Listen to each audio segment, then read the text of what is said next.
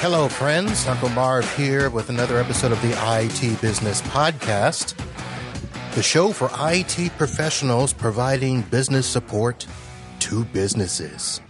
This is the weekend edition, recorded February 24th, 2024, and this is where I just kind of get in here and review what's happened in the past week. And today I wanted to start off with a topic that I was going to do over a few weeks, billing tips that I've learned from working with attorneys, but I'm going to put that off and I'll explain why in just a moment. One of the things that I wanted to also talk about is on the last live show, I put in a link to the Florida Man games and said that they would be happening this weekend. Well, this weekend is here and today is today. And the Florida Man games have officially begun. It is the wildest competition sporting events on earth, from wrestling in the mud, and they actually have tank top dudes running from sheriff's deputies. Yeah, it's happening. You can actually watch the show live. So if you download this today, I don't know how long the games are going, but it's an all-day event, and they are streaming live on their website. So if you go to FloridaManGames.com, click the live tab, you can see some of what's going on. And I can tell you this, they came to play. It was estimated that about 10,000 people would show up in St. Augustine for this. I think they doubled that, folks. It is the biggest collection of Florida men and women that you would ever seen. And they look like what you would expect. It is something to be seen. And there is a team. They came in teams, folks. And the team right now that is getting the most talked about is called Swamp Ass. That is right. Swamp Ass. And they have competed in a lot of the events already today. And they have dominated.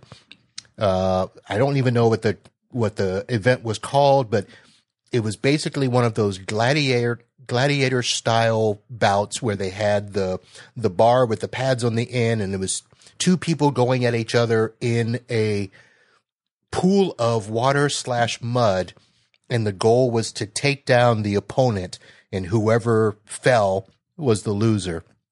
And Swamp Ass, they kicked butt in that event, and they're treating this thing like it's, game 7 of the World Series or the NBA playoffs or the Super Bowl. It is very interesting. So head over to FloridaManGames.com, click on live if you catch the show in time to do that.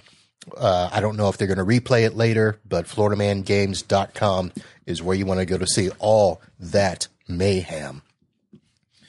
All right, so I said I was going to talk about billing, but I'm going to set that aside.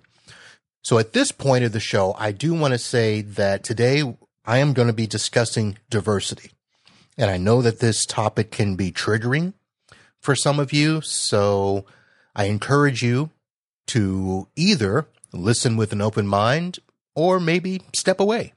Turn off the podcast if you don't think that you want to hear what I'm going to say, or if you feel overwhelmed. But we're going to try to approach this with empathy and understanding, which is why I did not mention any sponsors. This is me and my thoughts. And they all started yesterday morning when I saw what many of you saw, where Emily Glass, the CEO of Syncro, put a post up that she is leaving Syncro. And of course, the speculation started, where's she going next? Or what's happening with Syncro? And does that mean that they are in trouble? Are they going to be acquired? All the rumors that have been circling around, of course, came to the forefront when she made that announcement. It was a short announcement. She just basically gave her heartfelt thanks to the Syncro team and said she was grateful for the time now that she will reflect, refresh, and refocus before taking on her next adventure. And I liked the post and wished her well. And then I saw some other posts where people were losing their freaking minds, talking about why she left and the fact that, Syncro is a shit show right now. And all she did was promote her agenda of diversity and BIPOC, which, to be honest, folks, as a black man, I didn't even know what the BIPOC was. So, of course, I had to look that up. And basically, BIPOC is an acronym that stands for Black, Indigenous, People of Color. The reason I wanted to talk about this is because Emily has been on my show a few times, sometimes just to talk about Syncro and the things that they were doing. For full disclosure, I evaluated Syncro in 2023 to see if it was time for me to make a change with my RMM PSA platform. I did not make the change, and it wasn't anything really bad about Syncro. It was more of the fact that it wasn't enough of a gain for me to move all of my clients and my endpoints from what I was doing now to Syncro. And that's how I've evaluated products since I started doing this, that it has to be a substantial amount of gain, whether it's in dollars, whether it's in efficiency, automation, whether it's a bigger benefit to my clients than what I'm already doing. I'm not going to jump just to jump. I don't get on the shiny new thing bus. Syncro, at least from what I saw, looked like a solid product. If you are a new or emerging IT service provider, it could be a very good product because it has a lot of the basics of what you need. Now, is it good for a larger MSP? I don't know. Maybe not. But that was my personal experience with Syncro as it related to my business. Now, back to Emily Glass leaving and the fact that people were losing their minds. It was something to see from my perspective that, in all honesty, people were calling out Emily, calling out Syncro for, not being a good product company. And I don't know, to be honest. I don't know why she's leaving. I don't know if there's something happening in the background. So listen to me when I tell you I do not know anything. I consider Emily a friend, even though we've never met in person. I don't hang out with her. I've not seen her any more than I have seen other CEOs and leaders that I've interviewed on the show. But I liked who she was. I liked what she stood for. I liked the fact that she carried the diversity flag. It needs to be done in our industry. And from what I can tell, a lot of people are unwilling to do that. And in the past, the people that have been willing to do that, well, they take a hit. They take a shot. I've had a few of those myself where when I did the diversity shows, listeners asked, why are you doing this? We don't need to talk about that in tech. Well, you know what? We do. We need to talk about it just like we need to talk about everything else because our lives intersect, both our personal and our professional. And I can tell you this, the reason that I do it is because I have lived seeing discrimination done to me when somebody else has either gotten ahead, gotten a job, or personally denied me something just for the simple fact that I was black. And many of you are not going to believe that. Many of you are going to say that can't be happening here in 2024. I'm going to tell you, folks, it does happen. It is happening. And I'm a black man living it, so don't tell me it doesn't. Because I see it, I still see it. And we can smile all we want to each other's face. We can laugh at the groups and our peer groups and our conferences, and we can say that all things are okay. You can even sing country lyric songs with me. But I know that there are some of you that go back, and if you're talking amongst your good friends and family, you're saying some shit that I would not like or appreciate. So it happens. As opposed to what we're talking about with Emily, are there problems with Syncro? Maybe. Is Syncro about ready to go down? I don't know. Are they about to be acquired? Did she create some of the problems that are there? My answer to those are no. Did the fact that she focused on bringing in a diverse group of people to be on her staff or administration, was that a problem? I don't think so. Did she spend too much time doing that as opposed to the other stuff? Listen, I don't know, and I don't think that many of you know either. We don't live in her shoes.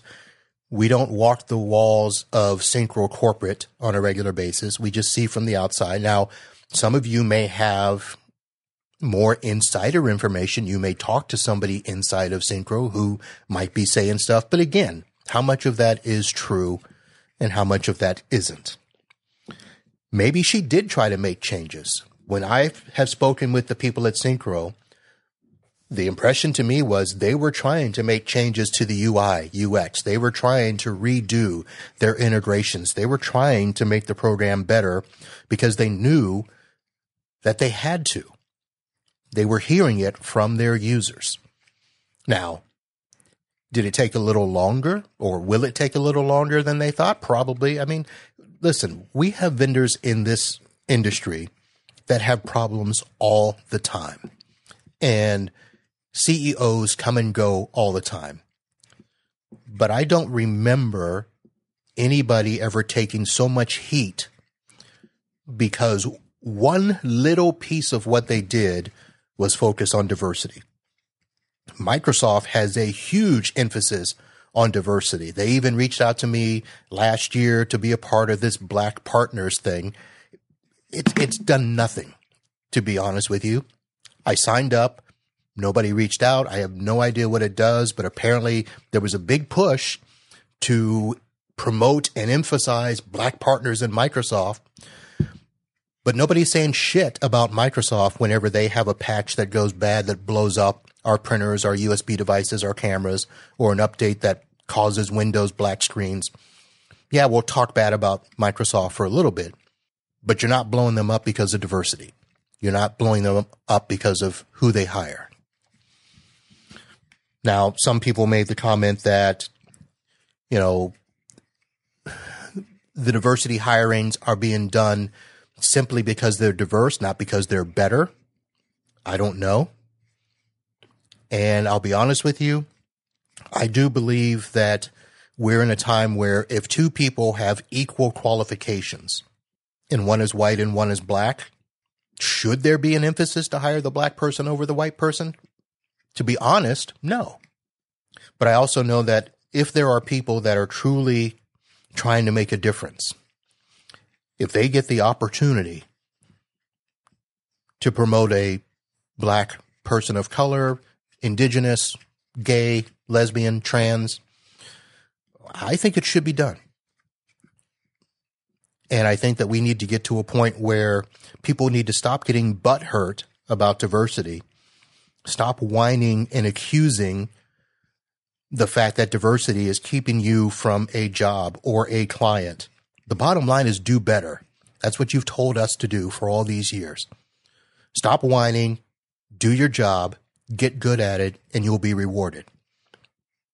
Well, I'm going to turn the tables now and say to you, do better. Again, I was just listening to people. I've talked to more people in the last 2 days about this than I had talked to people about the diversity podcast that I did or other topics in the past. And I know that people out there are trying to put words in my mouth and decipher what I'm saying or not saying. So I thought, well, let me put this out there.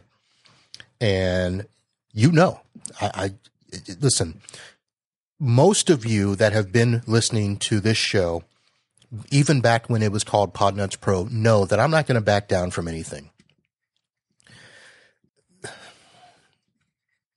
Some of you are going to say some shit about me.